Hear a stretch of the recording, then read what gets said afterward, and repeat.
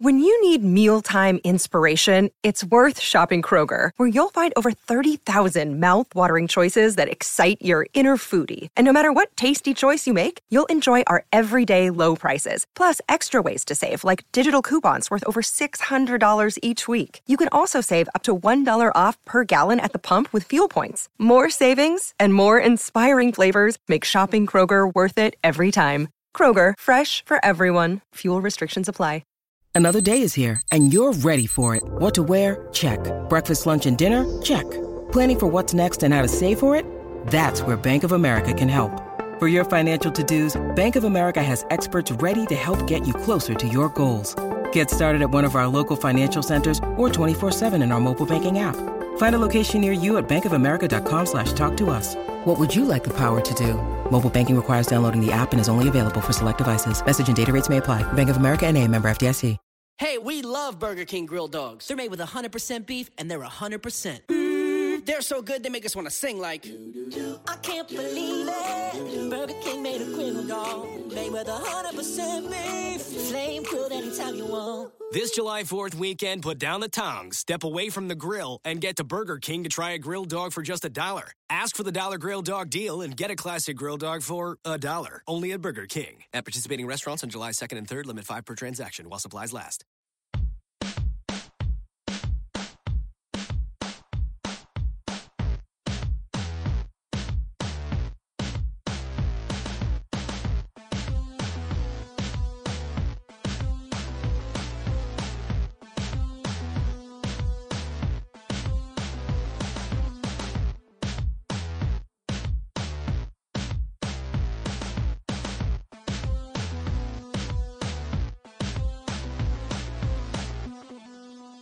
Welcome to Real GM Radio. I'm Daniel LaRue, your host, and so happy to have you with us for this episode. I wanted to talk with Jack Winter of Dime Magazine. He and I have had some good conversations over the years, both on the podcast and off.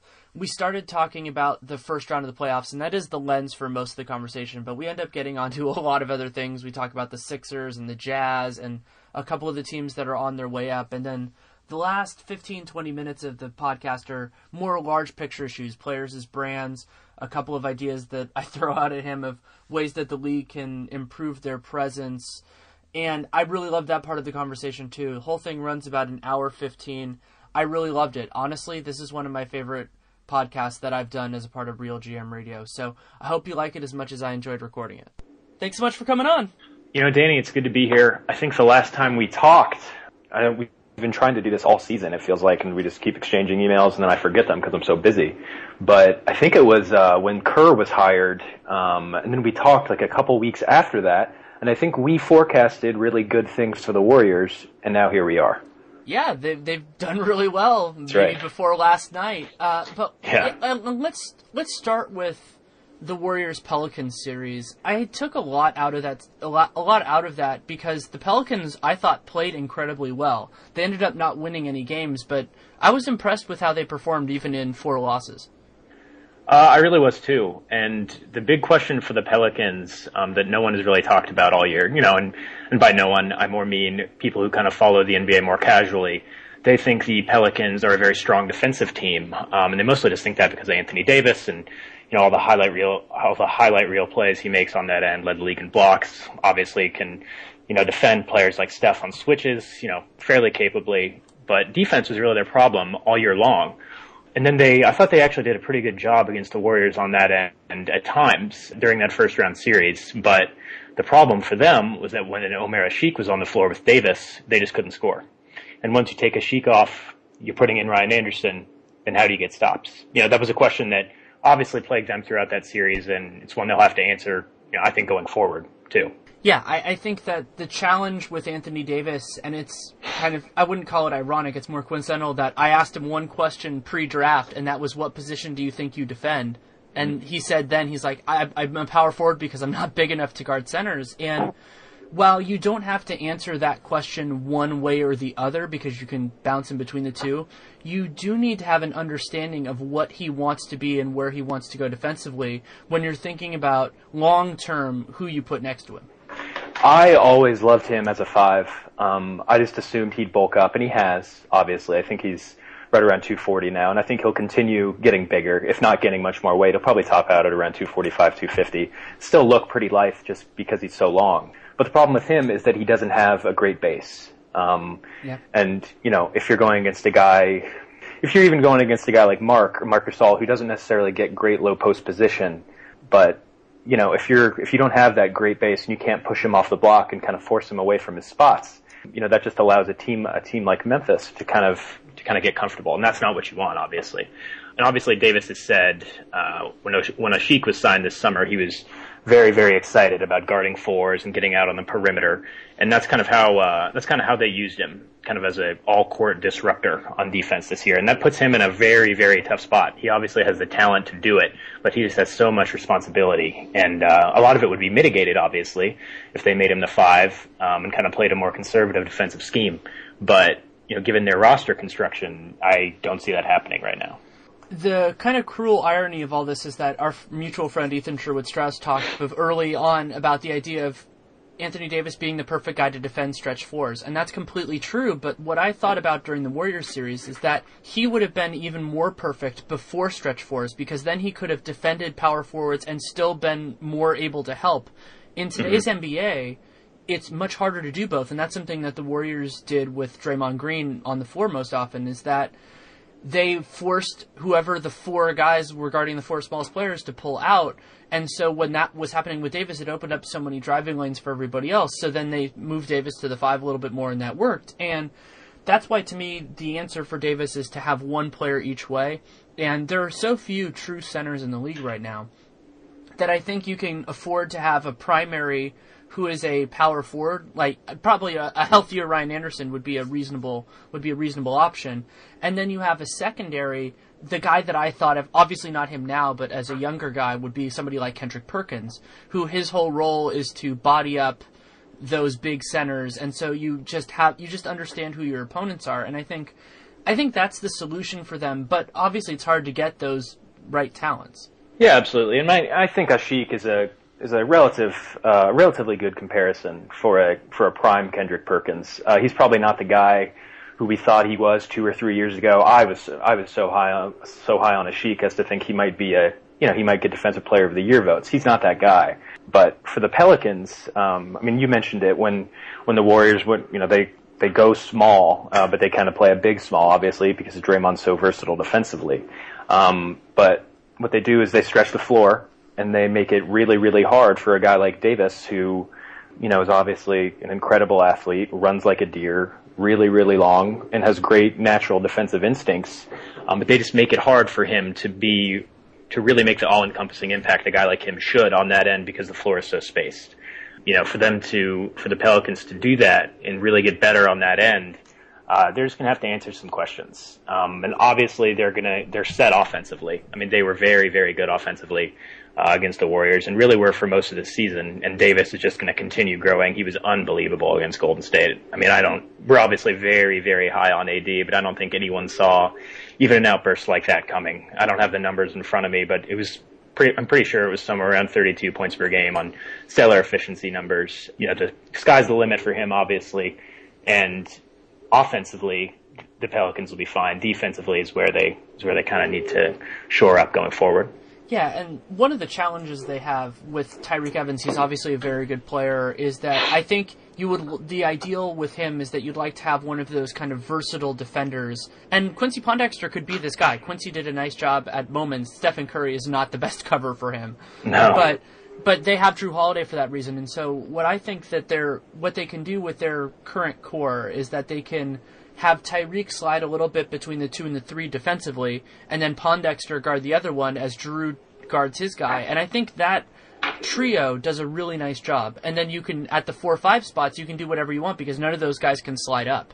So you do what you're going to do with those players. And while I think you could obviously upgrade, and their bench needs a ton of work, which is unfortunate because they don't have their pick because they traded for Asik, but I think so highly of them. And that gets into something that I've talked about with a couple people, and it's obviously a little bit aside from the playoffs, though it's playoff related, is I feel like next year's Western Conference, if they don't go to a top 16 format, is going to be brutally hard to get in, even if Dallas falls off. Oh, it will absolutely be more difficult. I think New Orleans, has a chance to win 50 games next year, depending on health. And they've just been bit by the injury bug the last 2 seasons, arguably more than any team in the league. And then obviously Utah, who I frankly was high on far too early. I expected really good things from them last year as opposed to this year. Utah will be much better. Who knows what's going to happen with Minnesota if they're a little more healthy. Wiggins takes maybe not just a big step, if he takes a leap to kind of potential superstardom. The West is going to be even more loaded next season. And like you said, despite what happens with Dallas, you thought it was bad in 2014, 2015. And by bad, obviously, I mean good. It's going to be even more wild next year. Yeah, I'm really high on Utah, too. I said before, as the offseason was starting for them, that I thought they could win about 45 next year. And depending on what they do in the draft and in the offseason, I could see them eventually, turning into a 50-win team.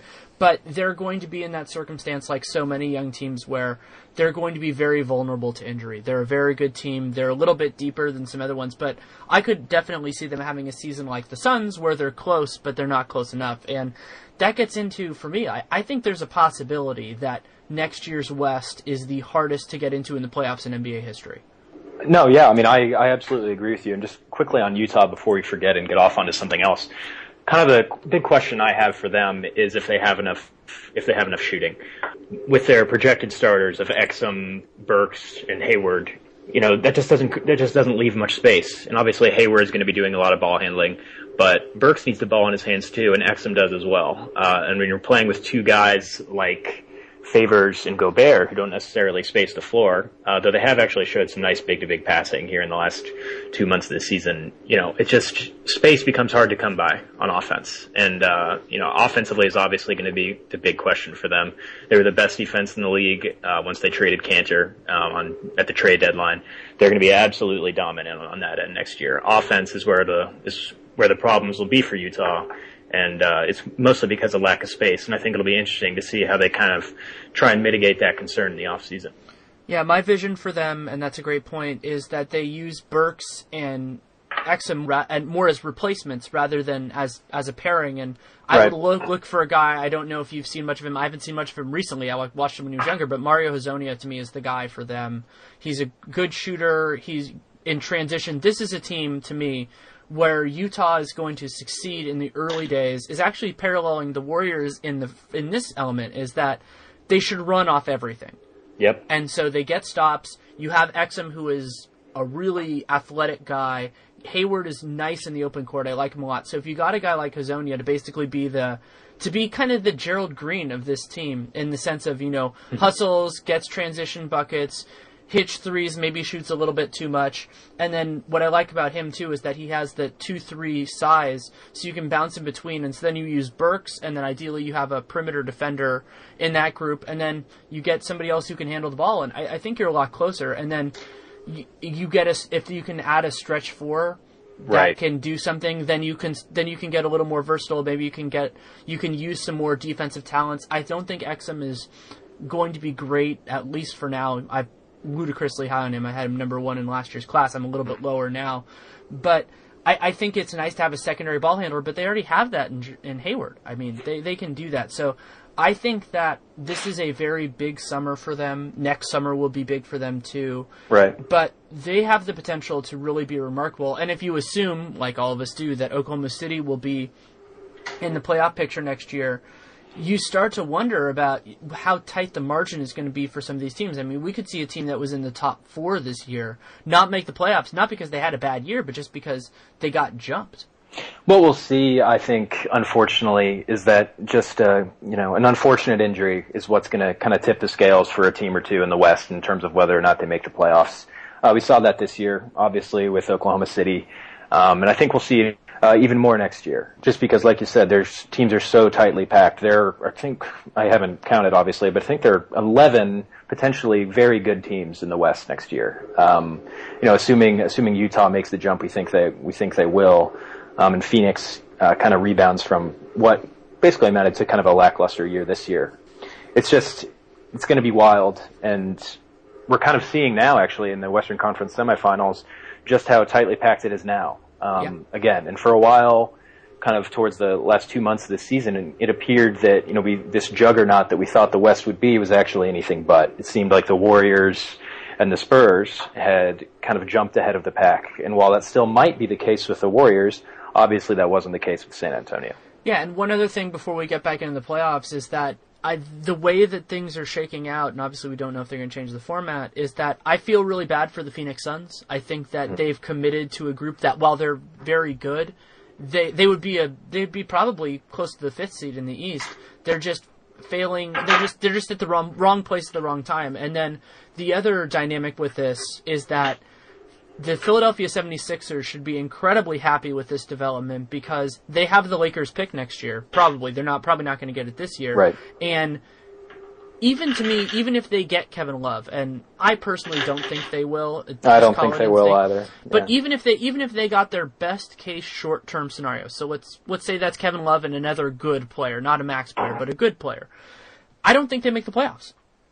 And I totally agree. It's tough for me to see who they surpass, who is in the playoff field this year, let alone teams like Oklahoma City and Utah and Phoenix. I'm not sure what avenue you take to that. Even if, like you said, even if they sign a guy like Love and then kind of complement him with a B free agent, if you will, I don't see it. Yeah, like let's say they get Love, Cauley-Stein, and some point guard.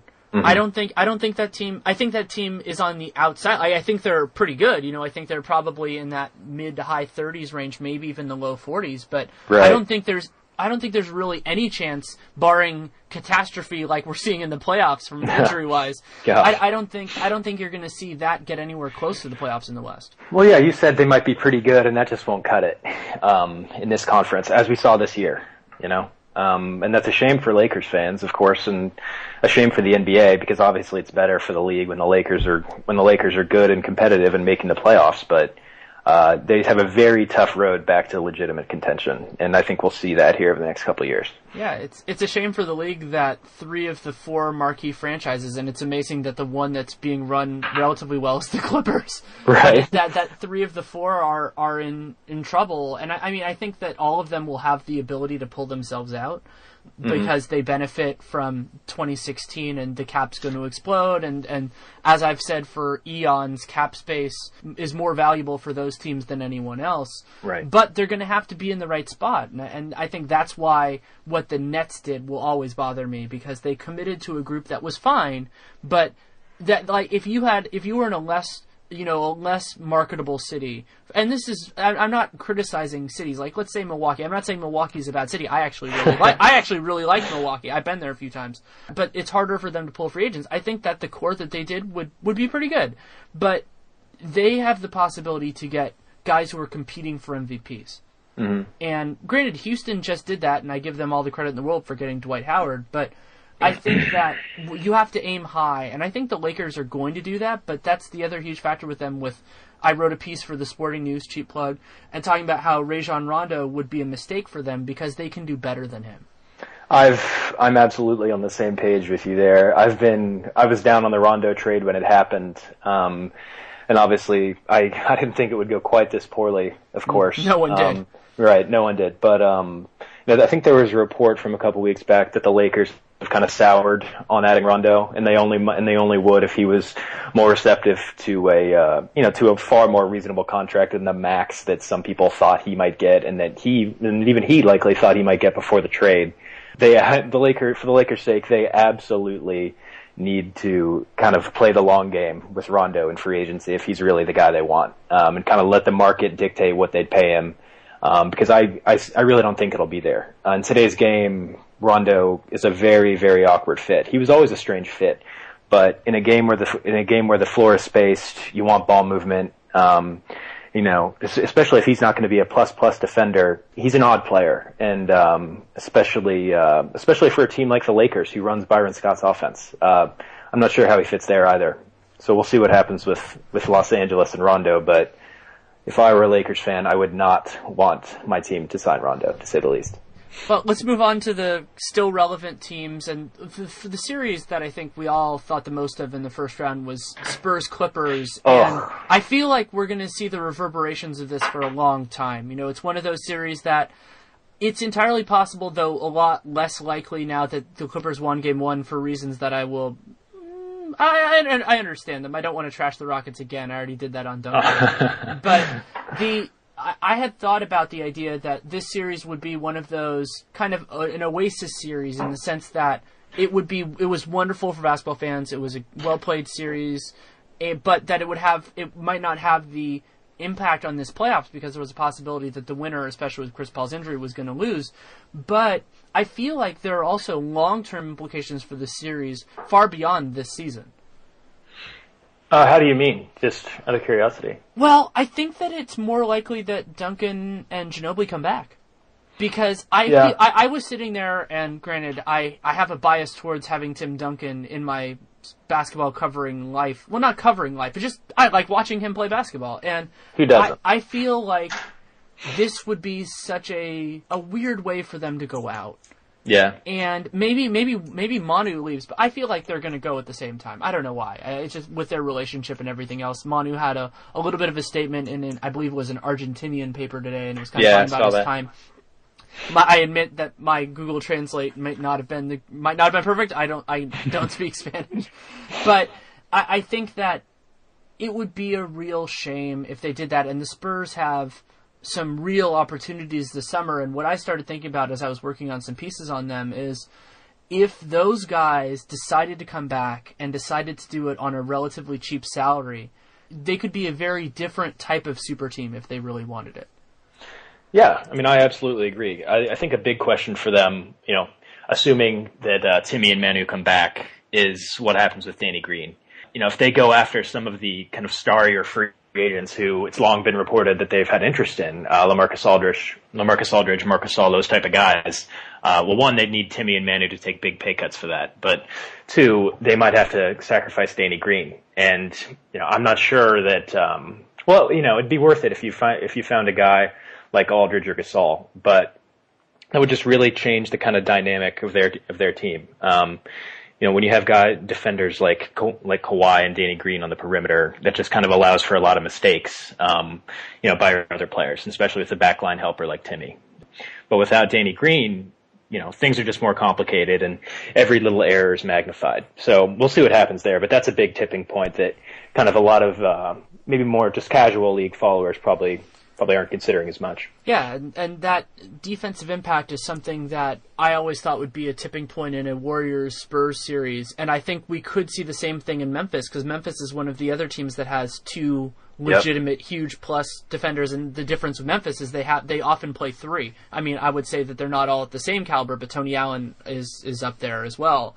And I think that's part of what Memphis is doing that is giving the Warriors so much trouble once Conley got back, is that Conley, Lee, and Allen are all quite good, and they talk well, and they communicate, and they have good instincts, and that's hard for any team to handle, much less a team like the Warriors that really has one primary ball handler, and even really, he's really the only secondary guy, too. They have other guys who can pass, and they have a system, but Curry is the alpha and the omega in terms of Golden State's offense. And that's, in Golden State's starting five, who would you even say is the secondary ball handler?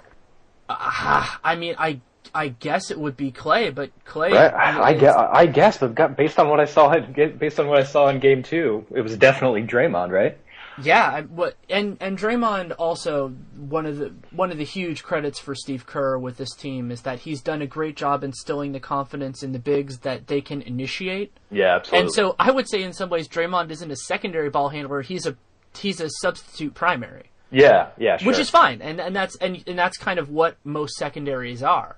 Mm-hmm. But, yeah, the Warriors have that as a major problem. I don't want to relitigate the Kevin Love trade, but that was part of the reason why I wasn't as high on Klay Thompson as the long-term fit with this team, is that what I saw last year when the Clippers beat the Warriors, and obviously there was a lot of other things going on, particularly Andrew Bogut's injury, but when you eliminate some of what Stephen Curry does so well, it is very hard for this team to get good looks regularly. And that's what Mike Conley being out there did, because Conley does a great job of stopping a team from doing what they want.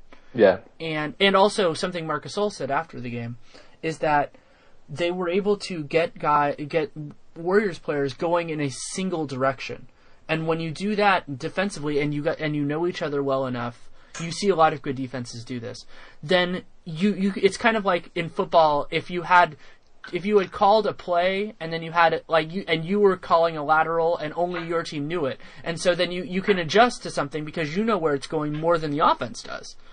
And so they can get into those circumstances with these guys, and if you're going to let the other 5 guys on this Golden State team beat you, if you're Memphis, you have a shot if you can score any points, and they scored enough last night. The thing you love about a team like Memphis with perimeter defenders like Allen, Conley, and Lee is that they can basically switch assignments on the fly.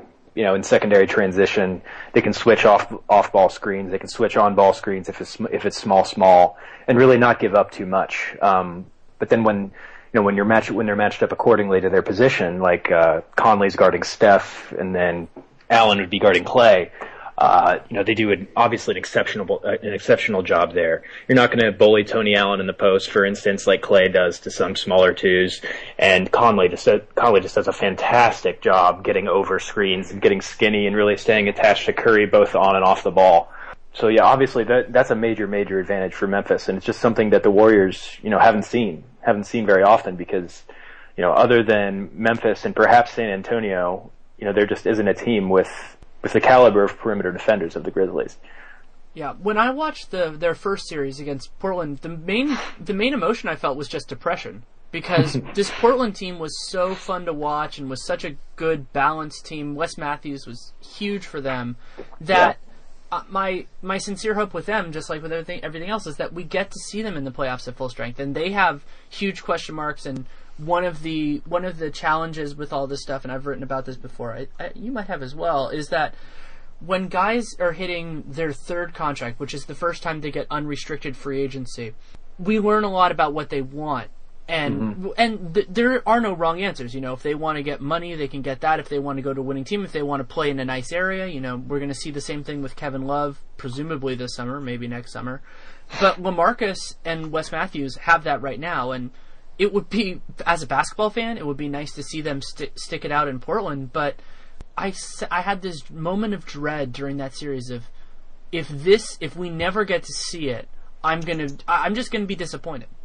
Well, and that brings up a whole bigger question for the Blazers, and it's that if this group stays together and LaMarcus resigns and Wes resigns and Robin Lopez resigns, he's a free agent as well, just how high is their ceiling? And I think we saw it we kind of saw it here this season, just right before they kind of hit a slide in mid-January, just how good they could be. I think they were top 7 or 8 in both offense and defense. They were right in line for second in the West, and then the injury bug hit them. Damian Lillard stopped playing so well, and they kind of became the middling playoff team that they ultimately were. But if this is their group going forward for the next couple of years, I'm just not sure that they're going to be good enough. Barring a catastrophic injury, to a guy like Durant or Curry, Gasol, someone like that. I'm just not sure they're going to be good enough to come out of the West, which, as we discussed earlier, will be stronger than ever going forward. Yeah, and some of that goes to the idea of defining success. And I think that if you're Portland and you can get to that level, how I would define them is as a conference finals team. And when you're a conference finals team, that means a few breaks could happen, and you could go beyond that. You could go to the NBA finals, and if you go to the NBA finals, you can always win it. But if I'm them, that's a really good ceiling. If you can be there, especially in a smaller market, Portland is a city that has trouble getting, that would have trouble pulling guys with cap space. They have much better chances at retaining their own guys because the people who play there seem very happy with it. Mm-hmm. And so you're in that situation where you have to be honest with yourself, and there's a parallel to it, which is the opposite, which is understanding. And this is something that Portland did very well, understanding that you need to build a team over time. And that's the opposite of that is what I think happened with New Orleans, which is that they found they had this great player in Anthony Davis, and they didn't realize that they were going to have him for 8 years, or the owners, actually more accurately, the owners said, we want to be better now. Mm-hmm. And so they sacrificed assets for the short term when the short term didn't really matter for them. And I think that what they have to grapple with, and some of it is out of their control, is I think they should be thrilled with being in that place, and then maybe you hit the jackpot and you get a guy picked in the early 20s that is a fantastic player and can change that scope, maybe you can get that guy. And they certainly could. And for me, there are a series of teams that, that would be great for them. I mean, Toronto might have gotten accidentally pulled into that boat by doing so much better last year that they kept the team they had as opposed to being more aggressive and getting something better. Just quickly on the Blazers before we move on, I was saying how, we're just not quite sure what their ceiling is, and I agree with you that, a team that could potentially make the Western Conference Finals is a viable contender to get to the NBA Finals. That's a team that should be kept together. But I'm not sure that, ownership and a vast majority of fans believe that. Only one team can win, their last game of the season. And however, most fans of the team that don't, are always disappointed and always asking to do more. But what could swing a team like the Blazers, for instance, who already has their core guys, Aldridge, Batum, Lillard, Matthews in place should they be re-signed, is just small steps from guys like C.J. McCollum and Myers Leonard, which we kind of saw against the Grizzlies, obviously. They both were very good at times, and they're young. They can get better. The small steps from ancillary pieces can really, really help a team that just might be on the fringe of being a legitimate contender, and the Blazers have a couple of those guys. So for them to reach that level, they'll just need McCollum and Leonard to step up. And something that we've learned from these playoffs and throughout the regular season is the benefit of being able to get 48 solid minutes from every position or as many positions as possible. That's something that I give Daryl Morey massive credit for with the Rockets, is that the Rockets have done a really nice job of getting low asset, low risk people for that. Actually, another team that's done that is the 76ers. They just don't have the guys above that. That's a good point. They don't have the top end, but guys like Robert Covington, Covington is clearly, to me, a rotation player. And so, just real quick before we move on, because we're not going to talk about Philly again. I love watching Philly, by the way. They're one of my favorite teams to watch in the league. Anyone who's down on Philly, on their process, I get it if you think it's, a disgrace to the game or whatever, and you're, flaunting the rules, whatever your opinion may be. But that team plays very, very hard. They space the floor as much as they can with, limited shooting talent, and Brett Brown really has things going in the right direction there. And I really think we'll start to see, we actually saw it in the second half of this season. Once Nerlens Noel started coming on, like you said, Robert Covington was a find. Maybe guys like Jeremy Grant, turn into viable rotation players. But I think we'll start to see the steps, in their road to legitimacy next year, when Joel Embiid comes back. And I really think things are going in the right direction in Philly, despite their record and despite the kind of public laughingstock they've become. I wholeheartedly agree. The challenge with them in some ways now is they have so little money on the books, is when do they want to spend? Yeah. Because if they want to, they can be a factor. I don't know that they'll get people this year, but they can be a factor in some things. I'm actually toying with a piece that we'll talk at length about this.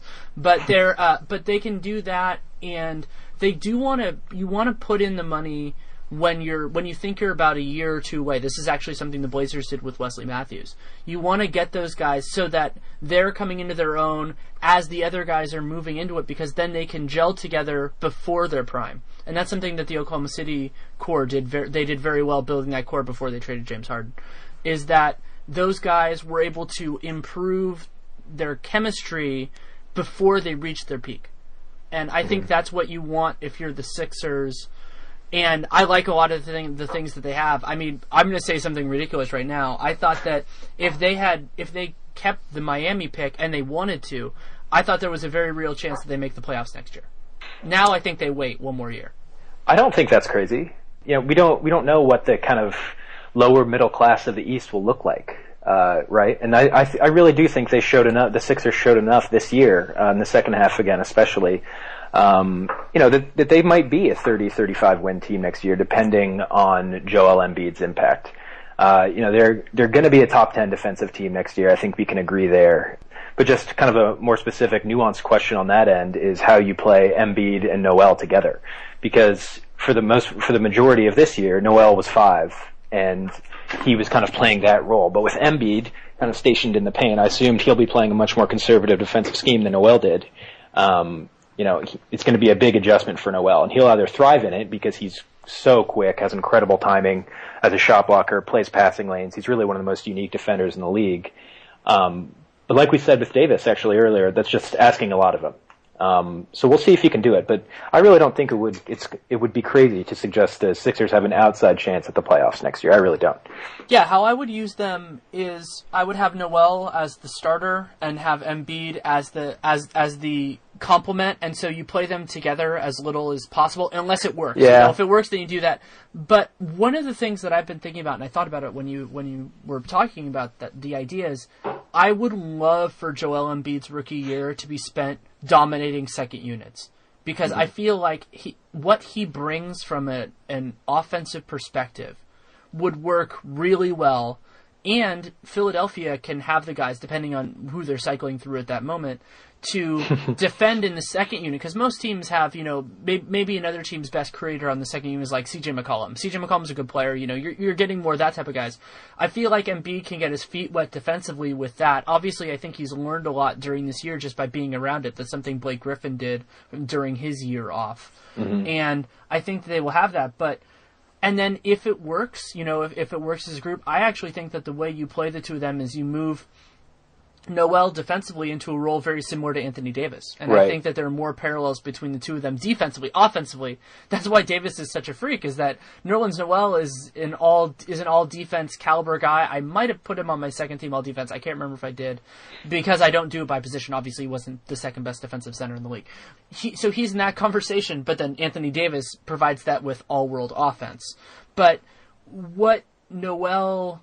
I feel like Noel is going to be a part of good defensive teams for his whole career. That's just one of those things he does. And something that is, to me, an underrated part of this is that if you have a really good defensive center, you're probably going to be a good defensive team. And some of that is, correlation, causation, and you can get into that kind of hype. But I think we saw it with the replacement of Enes Kanter and Rudy Gobert, is that you can get so much. The way I like to phrase it, you probably talked about this earlier in terms of eliminating mistakes, is that when I think about a guy like Andrew Bogut with the Warriors, is that they make a lot of those mistakes not turn into points. Yeah, absolutely. And so Noel is very valuable in what he does. Would it be great if he was Joel Embiid offensively? Sure, of course. But I think that he provides a value, and what I am excited to see is whether that would work, because if Embiid Noel works, and I honestly think that eventually Embiid could develop the inside-outside game that is more of like a new age 4 with center size. Like, you could see him do something where he can hang out where Serge Ibaka hangs out, but then he can also go inside, and that makes him a great pick and roll player if you get there. And so it could work. I'm not gonna. It's not even that I'm gonna write it off. I don't think it's the optimal long-term outcome, but I am completely open to them blowing me away. Because if you look at what Favors and Rudy have done, Embiid, Noel will probably end up being more offensively capable than those two. Yeah, I think so too. And so, I mean, if they work and can do it. And I believe that the Sixers, considering they're an open canvas right now at the other positions, if that works well enough that you can build your team with that understanding, then you get a bunch of shooters, you get a bunch of drivers and pick and roll players, and you make it work. D'Angelo Russell in those circumstances makes a lot more sense. He'd be perfect there. He would be absolutely perfect there. What's great about the NBA is that the playoffs are ongoing, and it seems like they're only going to get better. And I'm already getting excited about next season. And we're talking about, I don't know how many games the Sixers won this year. What was it, 18, 17, something like that? 18, one more than the Knicks. All right, 18. But I'm already getting excited about the Sixers, and obviously next season is months away from happening. But just before we move on from them, because we have to at some point, I know, unfortunately, in terms of Embiid and Noel and whether or not they play together next year, I think that's ultimately a team-building question. Are they content kind of going through growing pains that will be associated with, playing Nerlens at 4 for the first time in his life? Because obviously that will be the long-term formation that they want, right? I highly doubt that Philly would invest so much time and energy and, draft picks, obviously, into those guys, and then have one come off the bench. Eventually, they'll want Noel and Embiid to play alongside one another. And while that might not be the next thing for them to win games next year, it will be the best thing for them for their long-term growth. So yeah. We'll see what happens there, and I think that's kind of one of the biggest questions facing them going forward. And heck, maybe they'll draft Karl Anthony Towns, and then they'll just create a Hydra, and it'll be amazing. That would be amazing. Well, if you recall, we almost got it with Noel and Davis. We did have it. Yeah. So I'll tell a very quick story with that. I made a decision that draft. I actually wrote a little bit about it for Real GM. That full credit to Adrian Wojnarowski. He's an incredible writer. I wanted to have a draft without having anything spoiled for me. So I was off Twitter. I was off everything. I'm a big draft nerd. It's how I started with Real GM, actually, a whopping 6+ years ago. And that was the draft that I had nothing. So when that pick happened, I was actually jumping up and down. Probably. I have to think back. I was so excited. It was one of those moments that are like, this is going to be amazing. And that was back before Ryan Anderson got some of his maladies. So I was thinking, that team is going to be a new age NBA team when they get, when they get a coach who can appreciate it, they can do all these things. And then I heard about the trade, and I was crestfallen. I mean, that's the best way to put it, because when you're like us and we're fans of the league in general as opposed to a singular team, you want those experiences. And it was incredibly disappointing that we haven't seen it. And I don't want to share how much time I've spent playing the NBA 2K games with those guys on the same team. I haven't been doing it. It's one of those things, but it's very frustrating. But I'll transition into something that we just talked about, which is the middle class of the East, because a couple of those middle class teams made the playoffs this year, and I would classify that as the Bucks and the Celtics. Right. From what you saw in the regular season and in the playoffs, do you think that there are those spots that we would expect them to be in the playoffs? Let's assume they stay East and West separate for the next, 4 or 5 years. Well, the Celtics just have so much room for flexibility in terms of cap space and draft considerations that, we're really not sure, right? I think the group that we're seeing now, actually kind of their transition all year. I don't know how many players went through Boston this year. It seemed like over 20. Brad Stevens had a great quote about that, actually. They're just kind of in flux right now, and I think they'll continue to be for next season, certainly, and maybe even the one after that. But Milwaukee appears set for me, even after making the Brandon Knight, Michael Carter-Williams trade. They kind of struggled after the All-Star break this year. They got out to a very nice start, kind of were the surprise of the league, other than Atlanta, for the first 3 or 4 months of the year, and then kind of had a letdown. I'm looking at their record now. They were 31-23 on February 20th, and they finished the year 41-41. Obviously, that's not a good finish. And integrating a new piece like Carter-Williams was a big part of that. But I really think they're set for a long time. Giannis obviously has many steps to take. And Jabari Parker, he was very, very, very good, really, really coming on before he tore his ACL. I believe it was late November, I think. Yeah, that sounds about right. Yeah. I think they're absolutely set as a playoff team for the next several years. Their peak remains to be seen, just because we're not sure how good Giannis and Jabari can be. But if those guys reach their ceilings, Milwaukee can really be an Eastern Conference contender for years to come. With the Celtics, like I said, they just have so much room for flexibility going forward, which I assume they'll use it. It's harder to say. Yeah, and I fully expect to see stronger seasons out of Indiana and Miami, because those teams both have lots of talent that was missing due to injury, and that will squeeze it a little bit. I think that the Nets are an easy team to mark out there. But it's so funny, because I think we're going to see if they maintain the separate conferences for the playoffs, I think we'll see fun playoff races on both sides. It's just going to be that they're one tier or maybe 2 tiers apart from one another. The Western teams would finish, and the bottom teams in the West, I think, would finish in the 3 to 5 range in the East, and then those East teams would be out of the race. But so some people would say, hey, that makes it more exciting. I'm somebody who's partial to, I think the best team should make it. I also think that makes it a more fair route to the championship and everything like that. But it would be fun to see how they go. And I think, again, talking about the idea of what teams could be, I sincerely hope that we get even a 30 to 40 game stretch of this Miami team that I think we all saw when they did the Goran Dragic trade at the deadline before, sadly, Chris Bosh's medical news happened. I mean, I think they could be dynamite in a bottle to watch, and they could win a bunch of games too. I mean, you look at their starting five. It's Dragic, it's Wade, it's Deng, Bosh, and then Hassan Whiteside. That's as talented a starting five, arguably, as there is in the league. Obviously that, on paper talent doesn't equate to wins, and Eric Spoelstra has a big task at hand in terms of kind of revamping his team's offense and in their defensive scheme, especially, with all those guys in tow. And then obviously their bench is really, really poor. So the Heat certainly have the talent to be very good next season, though. And just kind of getting back to what you were saying about the discrepancies between the races in the West and East, is that we would have had that in the East this year. We really would have had some, heated competition for for those playoff spots. But injuries just ravaged the league this year, and it ravaged the East. The Indiana Pacers should have been a 50-win team this year. Miami, obviously. I think we'll start to see that here next season, hopefully.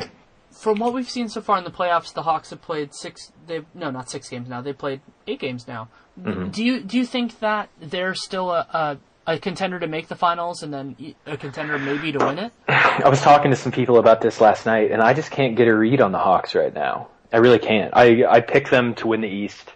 I think I picked them, I put little time into these predictions, to be honest with you, but I think I picked them to beat the Cleveland Cavaliers in 5 in the Eastern Conference Finals before losing to the Spurs, which, should probably tell you how much credence you should take from my predictions. But I really can't get a read on them. I think a kind of a big tipping point for them will be the health of Jeff Teague. He sprained his ankle in Game 1, in the first quarter of Game 1 of the Eastern Conference semifinals, and then came back a few minutes later and was clearly not the same player in Game 2. For all talk of Atlanta's incredible ball movement and great shooting, most of it stemmed, perhaps not most, but a lot of it stemmed from Teague's ability to consistently crease the paint and draw defenders and, force rotations. And they're not getting that right now. So I'll say it again. I just don't know what to expect from the Hawks right now. I do not at all think it's time to write them off. Obviously, they just won a game last night fairly handily, though John Wall didn't play. But in terms of them being the Eastern Conference favorite that I thought they were, and I thought they were a strong favorite before the playoffs, I don't think you can say that anymore. Yeah, at the same time, though, I think they might have you could make a reasonable argument that they are right now the most likely team to win the Eastern Conference, because if John Wall is out for any extended period of time, I don't think the Wizards can win those games. I just straight up, I don't think they can. They played really well last night. I think they played well last night, but they didn't play well enough to win a game against the Hawks, other than when the Hawks are at their worst. I totally agree with you there. John Wall, he's arguably the best defensive point guard in the league. He's not really considered thusly, but when you look at the Wizards' defensive stats with him on and off the floor, and just kind of watch film of him and how disruptive he can be when he's consistently engaged, he's a plus player on that end. And then obviously, he's kind of the straw that stirs the drink for them offensively. They look absolutely lost in the vast majority of the time when he's been off the floor in the playoffs and in the postseason, or in the regular season too, and the numbers support that. Without Wall, I can't imagine the Wizards winning this series. And even with a limited Wall, it'll definitely be tough. And that's irrespective of whether or not Atlanta kind of finds their kind of elite form that they showed in December and January. And tying in with their first round series, was there any team that was more disappointing in the playoffs so far than the Raptors? No, not at all. And I was going to say I kind of saw it coming, but they're just another team that kind of fell apart in the last couple months of the season. When the Wizards look like that too, right? And now they suddenly look like a potential finals team. But no, there's absolutely no team that was more disappointing than the Raptors. And when we're talking about questions for teams in future seasons, this offseason is a very, very important one for Toronto. And obviously Masai Ujiri is a guy that isn't afraid to take risks and isn't afraid to rock the boat. He kind of came out and said after their sweep at the hands of Washington that he'd kind of play a longer game here and stick with this group and make subtle adjustments as opposed to a complete roster overhaul. But just based on what we saw against Washington, man, I'm just not sure that they're gonna have what it takes going forward to, really contend for a finals appearance. Yeah, I've picked against them from what I recall. I picked against them both years in the playoffs because I just don't think that their roster is great as a playoff team, because they're one of those teams that to me, they're as almost as dependent, if not more dependent, on Kyle Lowry as the Wizards are on John Wall, because they just don't have guys that can do that. DeRozan's a good player. I don't see him really as a creator. He's more of a maximizer of other people's creation, which is very valuable. That's more like Clay in that sense. Mm-hmm. And their interior guys all have strengths and weaknesses. I think Amir Johnson's a little bit underappreciated, and Jonas I've been high on forever, but at a certain point, potential has to turn into production. That's the big thing, right? Is if Valanciunas takes that step to being a kind of impactful player on both ends, if they can keep him on the floor defensively in clutch situations, that would really be the tipping point for them. But like you said, potential has to turn into production, and it hasn't quite yet. So we'll see what's going to happen with Toronto. I'm actually higher on DeRozan than you are. I think he made some strides this year as a ball handler and creator that I frankly didn't think he'd make. He actually looked very good in the playoffs as well after he did fine. Kind of a dispiriting March. He kind of picked it back up in April, but he played well in the playoffs. And with he and Lowry, they'll always have a shot. But unless Jonas takes that step, they're going to be kind of a middle of the road playoff team as opposed to a real contender. Yeah, the phrase I would use with them is offer dependent, which means that I would have everybody on their team as somebody that I would listen to, but I wouldn't just trade them to trade them. Basically what you're hoping for is a team that overvalues them, and I will use that to make a transition that most people won't understand, but you might, which is to Harrison Barnes. And I am firmly in the camp that while Harrison Barnes fits the personality of this team, assuming they're not going to trade Klay Thompson, which I don't think they are, I think that small forward is where the Warriors need to go aggressively if somebody is willing to buy high on Harrison to make what I would call the final upgrade to this core. Do you recall, I think it must have been 2 years ago now, Barnes' rookie year, when there were what seemed like a majority of Warriors fans, if the Warriors were going to trade either Klay or Harrison, that they should trade Klay. That was a very vocal majority thought that. People love potential. It's the whole mystery box thing. It's the mystery box can be anything. I understand that. I'm the same way. I love potential. I mean, we just spent 10 minutes talking about Joel Embiid and Nerlens Noel. I think that shows you how much both of us enjoy talking about what players could be. But frankly, I never saw it with Harrison Barnes. Even after his supposedly breakout playoff performance his rookie year, when he just bullied Tony Parker in the post, and I don't have the numbers in front of me, but got what seemed like 16 points per game on 14 or 15 shots, and people were going crazy for those numbers, and kind of the flashes of athleticism that he still shows on a consistent basis. But he's a guy that will always be supporting piece, and that's absolutely not a bad thing. But the hope for the Warriors, like you said, is that other teams haven't quite realized that yet, and that they can sell high on him right now, because eventually they're not going to be able to. Flip Saunders, call.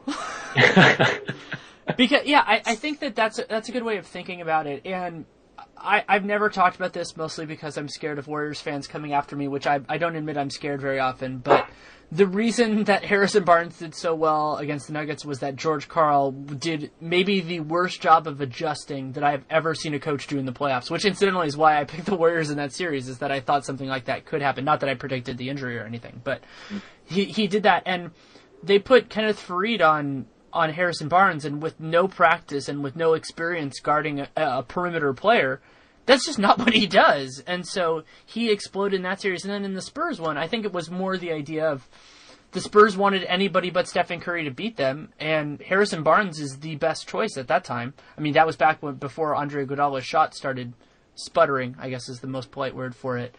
And Harrison benefited a lot from that. He did a relatively nice job. And as you said, there was a big disparity between his counting stats and his impact. Yeah, but absolutely. I have to give him credit. He is doing a great job right now of being all over the floor, being aggressive, understanding that he is the equivalent of a glue guy on this team. He deserves a ton of credit for that. But the NBA is a very different place because you can build a team without glue guys. You can do what Miami did at stretches. You can do what the Spurs did, where you can have everybody be really good. You don't have to have those guys, because when you have somebody like Draymond Green, who is a glue guy defensively, but is also a star defensively, and you can do things like that.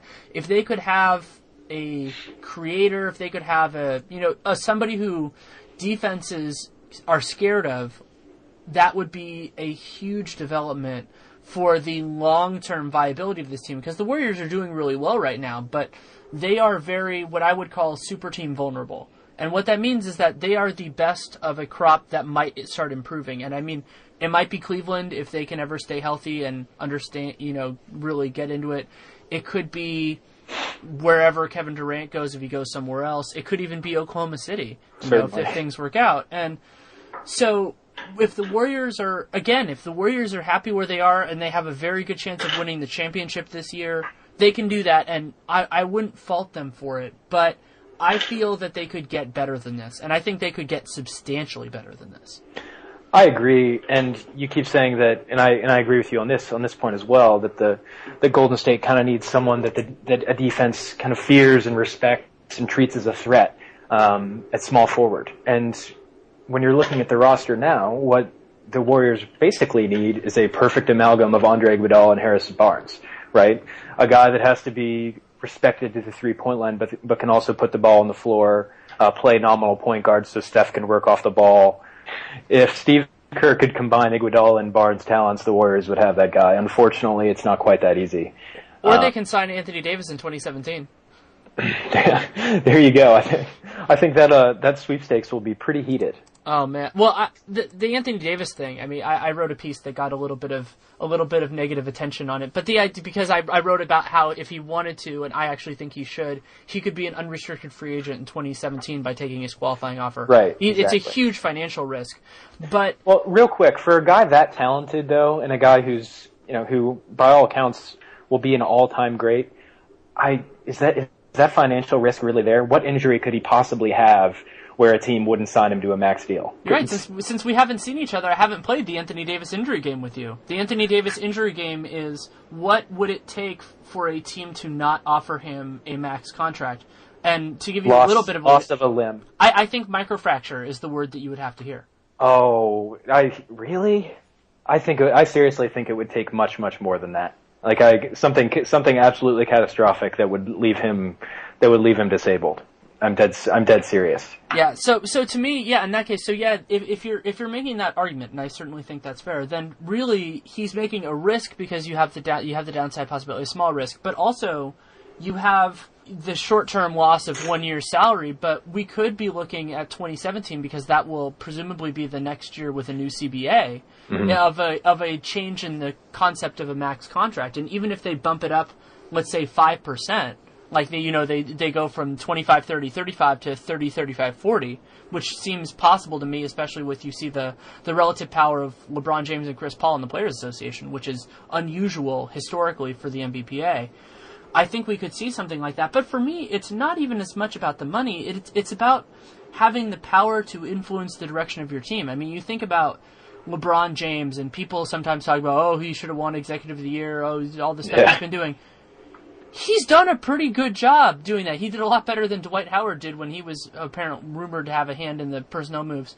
I think if you're Anthony Davis, you look at what LeBron went through that first time with the Cavs when they just kept on doing these short-term fixes. They kept on taking risks on guys that didn't make any sense with him. I mean, his best teammates were often guys who couldn't shoot, like Larry Hughes.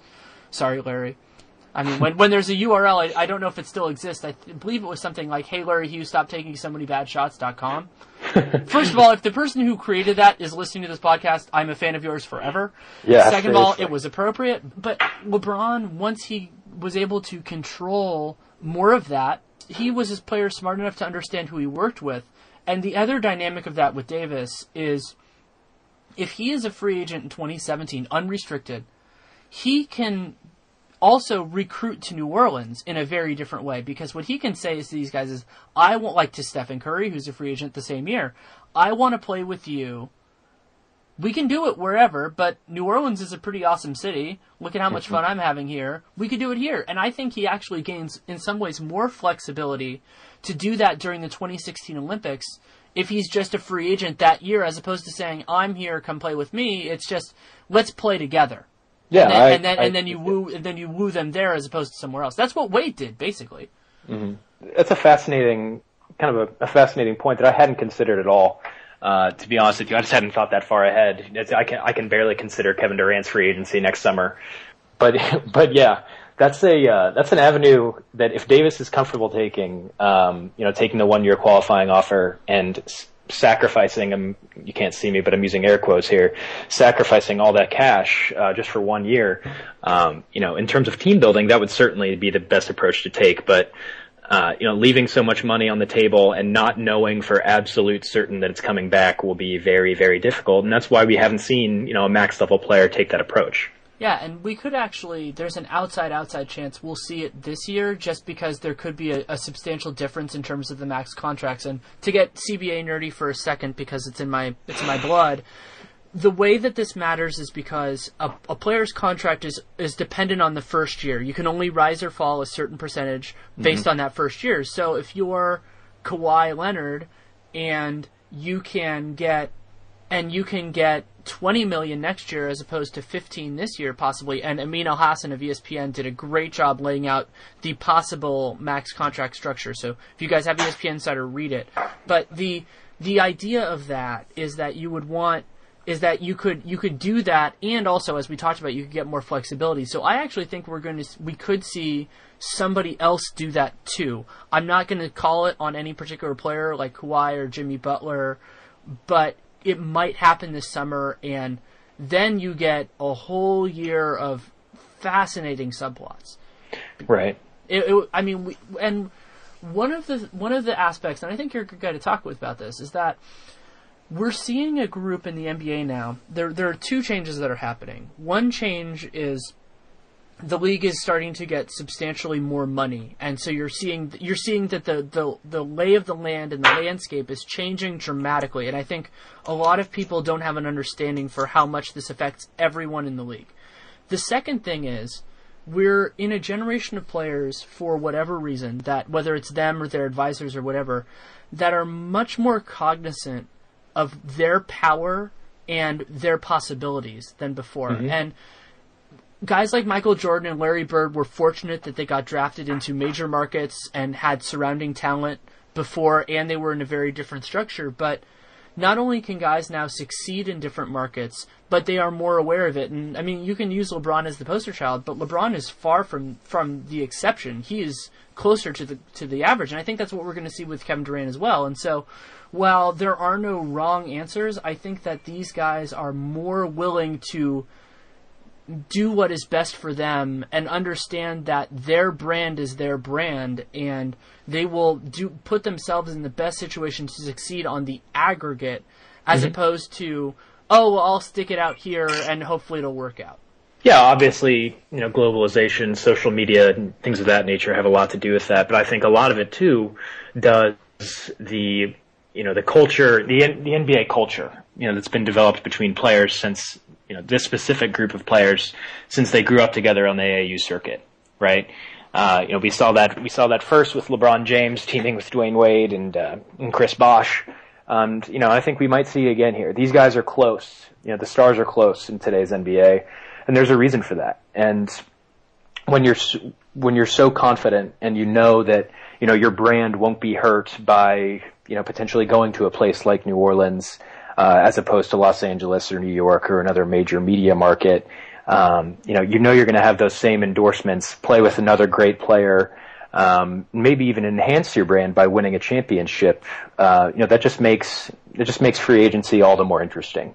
And, and given the inevitable cap spikes here we'll be seeing in 2016 and 2017, that makes it even more interesting. So these next 2 summers will be absolutely wild. And from a coverage standpoint, I'm not sure how I'm going to do it. Last summer was insane to me, and this one hopefully won't be quite as crazy, but the next 2 certainly will be.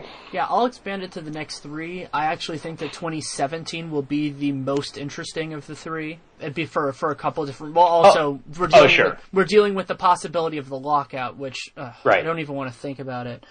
But yeah, we're heading into a stretch, and that is very exciting for me, and also for being somebody affiliated with Real GM, which is kind of at the front of a lot of these kind of topics, is that the NBA is about to become a big business. And I think that there's some growing pains that will come along with that. I think that the players might not understand what that means from a time perspective and from a media perspective, because people are about to care what they do in ways that players have never wanted them to care. And that could be a problem. But at the same time, what I think might be the single biggest takeaway from this year off the court is that players are getting a much more direct incentive to be themselves off the court.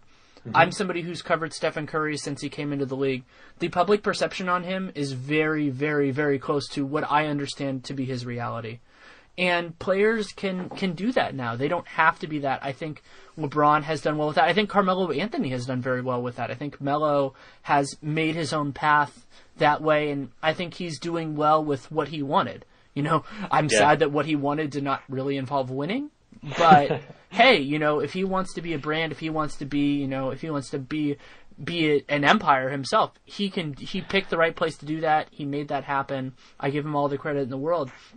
But we're seeing it at smaller levels too. I mean, you see guys who have Twitter followers. Damian Lillard, I think, has done one of the best jobs of building a brand himself that maybe anybody has done in all of professional sports, much less North American sports, because people like him for him. And what these people found is that if they're not jerks, and if they build off of the positive aspects of themselves, and they listen to the smart people that are in their corner, they can develop a very different following. And one of the best things that the NBA has done in a lot of ways for me is that they have encouraged people to become fans of players and fans of the league as opposed to fans of a single team. Mm-hmm. And to me, that's how you build it. If you want to be the next NFL, that's how you do it. And yeah, you can run into long-term consequences in terms of what the NFL has to go through, that people would rather stay home and watch all the games as opposed to going to see their team play. But that's a relatively small concern if you can get people to just say, hey, we're the best league in the world. We have the best players in the world. We let them be themselves. And basketball is the single best sport for that because it is both a team and individual sport in a way that baseball and football just are not. And so they can use this and build on this to develop stars in a way that they always wanted to but never could. Well, if you're looking for an indication of how you so eloquently put it, has there ever, or just think of the shift that Kevin Durant has made to his public persona here over the last year. He went from kind of a choir boy, if you will, in the nature of Stephen Curry, to a guy who is openly contentious with the media and, hasn't been afraid to kind of rankle some social media feathers every now and then. And is he any less popular for it? I'd say no. He's still arguably the second most popular player, second or third most popular player in the NBA, considering Steph's rise. I think that's a very good indication of it. Same with Russell Westbrook. The NBA really has become an avenue for these guys to be themselves and build a brand that, they can kind of construct. And it's unique to the NBA, not only because, like you said, basketball is more of an individual team sport than anyone else, but during games, we see these guys' faces. They're not wearing helmets. Things like that, that people don't really consider, but really go into, everything that makes an NBA player's brand, so much bigger and so much more marketable than a football player's or baseball player's, for instance. And also you see their personality on the court so much more because they impact every facet of the game. When you're watching LeBron James play, you're watching LeBron James. It's more like kind of a real big actor in a movie, where you're seeing them and you know that they're a part of it. And if you want to see him play, you can do that. And basketball is a sport that enables all of that. The Warriors are Stephen Curry's team. They're a team that works because he's there. And the NBA is a sport that is also very supportive in that sense of role players. I think something that I've gained such a huge appreciation for Tony Allen over the last couple of years, but particularly this playoffs, because he's just a destroyer. He's a wrecker on defense. His personality exudes. It's through. You can see it through every pore. I'm sad that since I was at the game last night, I didn't get to hear the mic'd up stuff. Apparently, it was unbelievable. It was quite good. First team all defense, and so I think that we are in a place now where it's not just the stars. Everybody can do that. Brandon Jennings is another guy who has a very interesting Twitter thing. He's actually started some music arguments from what I recall. Mm-hmm. But and so what they can do is these are guys who put their personality into the sport, and basketball is also a sport where very often your personality on the court can be a reflection of your personality off the court. And so you see guys, guys like LeBron who are more unselfish and do all that kind of stuff. But if you want to do it with your personality, and you can succeed in so many ways now. And that's great, and if a guy doesn't want to do that, if he wants to maintain a quiet presence, they can do that too. There's nothing wrong with that. But there are so many more positive avenues, and I'm really excited to see where this goes. You put it better than I ever could. I completely agree with you on all points there. Well, thanks. I think about this a lot. It's I can tell. Because there's a big picture here that I'm somebody who I'm not going to talk about where I've been involved in it, but who's been involved in politics a lot. And I think that there are a lot of parallels that NBA players should be scared of, but there are some parallels that they should be excited about. And it's what the NBA needs. The only thing that they need to do is they need to make League Pass more accessible, and they need to stop this. Again, another one from our colleague and friend Ethan Sherwood-Strauss. They need to stop letting the NCAA be such a big thing. Yeah, because I agree with you there sure. They need to fully embrace, we are the best in the world. They are a feeder. Americans, in almost all facets, embrace the best. It's what they do. It's why it's a part of the reason my theory on why Americans broadly, though it's getting better and props to them for it, have never fully embraced MLS, but are actually going more towards Champions League and EPL and things like that, because you want to see the best in the world. It's why people watch the Olympics and everything else. And the NBA needs to focus a little bit more on that and say, you can basically like make college basketball feel like high school basketball, which is how it feels to me now. It certainly looked that way this season from what I watched. I watched fewer college basketball this season than I have at any other point in my life. Yeah, I fell in love with basketball through college basketball when I was at UCLA, and as I've covered the league now for 6 years, it starts to feel now to me like high school basketball felt to me when I was in college. And it just happens. Real quick, what's interesting about that from our perspective specifically is that you went to UCLA, I went to Kansas. Obviously, we're watching very, very good college basketball, and it's just such an inferior product on all levels compared to the NBA. And I totally agree with Ethan and you in terms of the NBA needs to do what it can to limit the influence of college basketball. But the question I have is, does that risk alienating a certain subset of people who just consider themselves basketball fans as opposed to NBA fans or college basketball fans?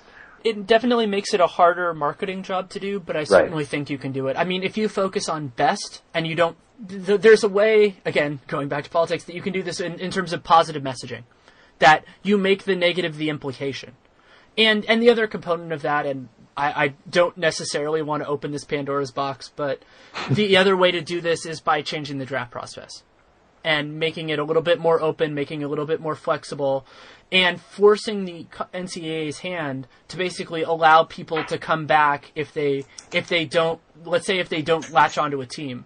And if the NBA opens up their process and expands their rosters and does some tweaks, then what you're also doing is not only are you forcing the NCAA to become a little bit more flexible, which helps the players, and I think that the NBA players would actually be very receptive to that because they understand the process. So it's kind of one of those rare common grounds between the players and the owners.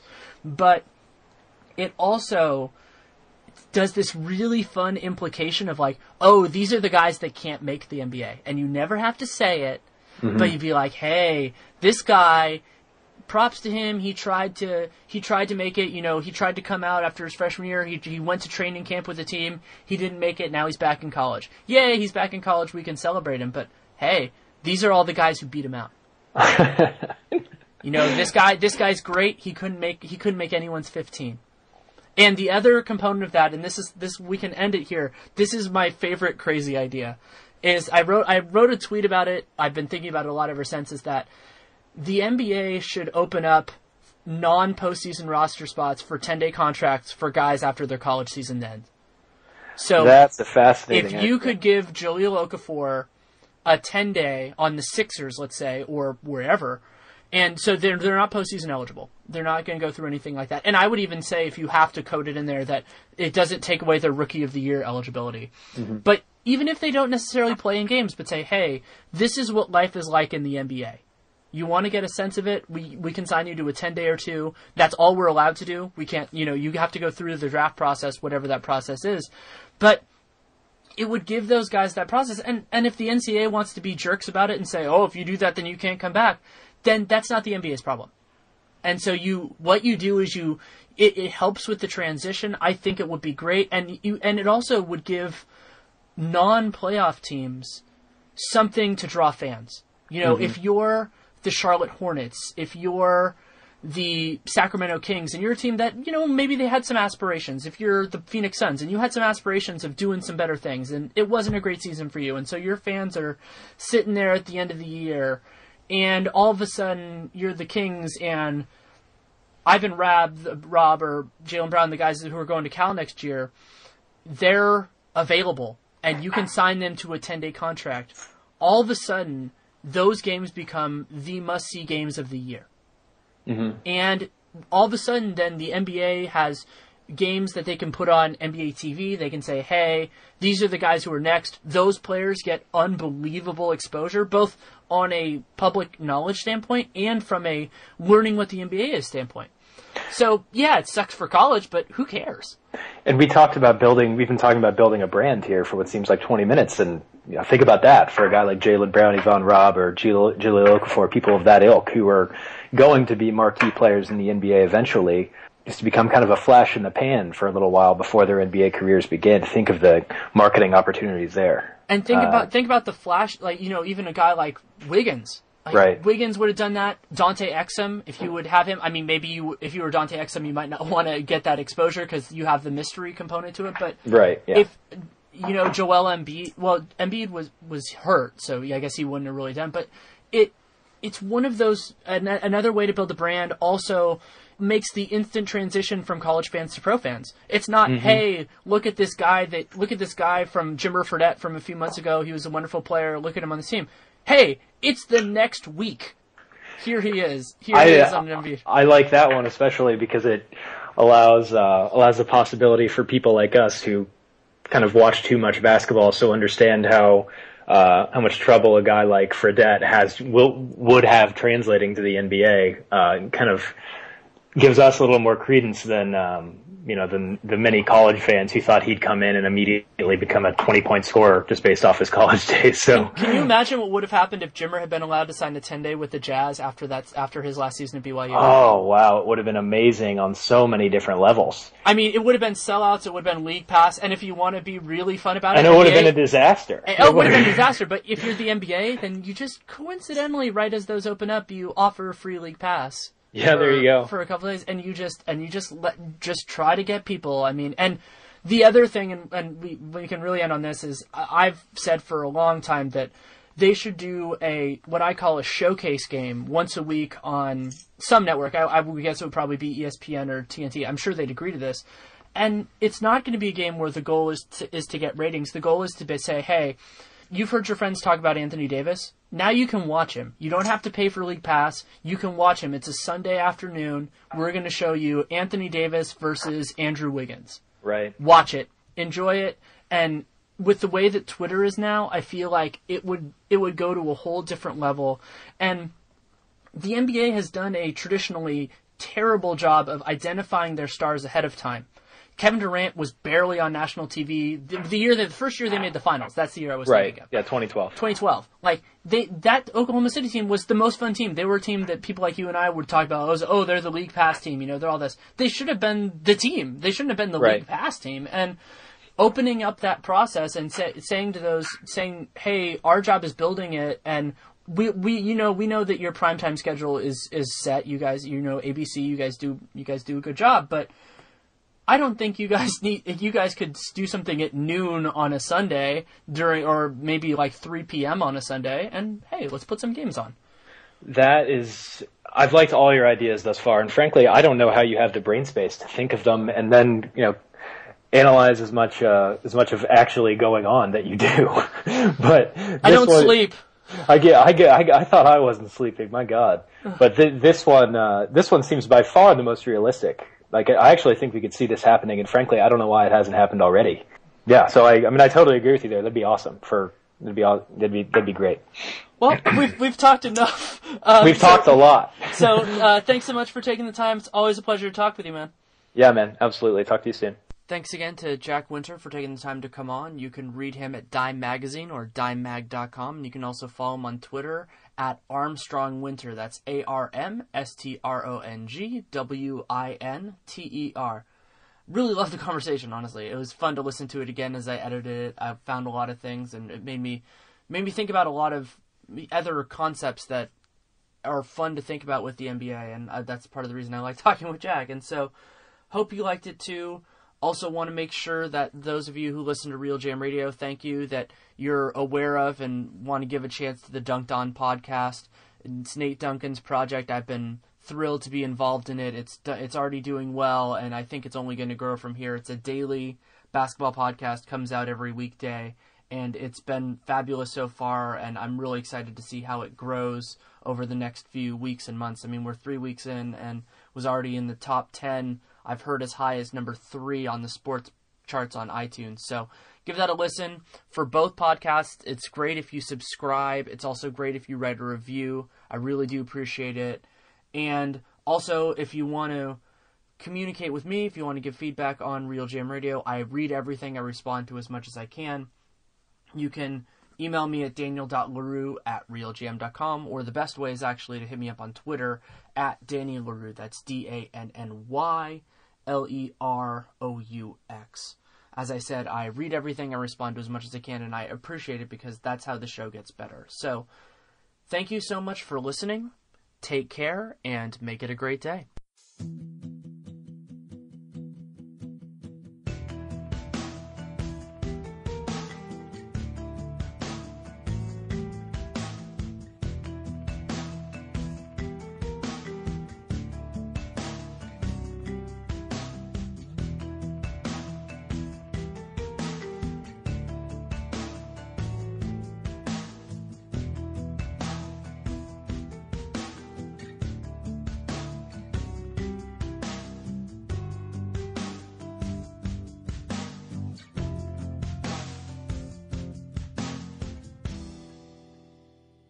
When you don't go to Geico.com, car insurance can be confusing. Like Swedish techno confusing. Bark, bark, meow, meow. Dance with me, purple cow. Bark, bark, meow, meow. Ooh, you lovely cow. Geico makes it easy. With 24/7 access, all you have to do is go to Geico.com and you could save money on car insurance. It just makes sense. Unlike, Dance with me, purple cow. I like your move.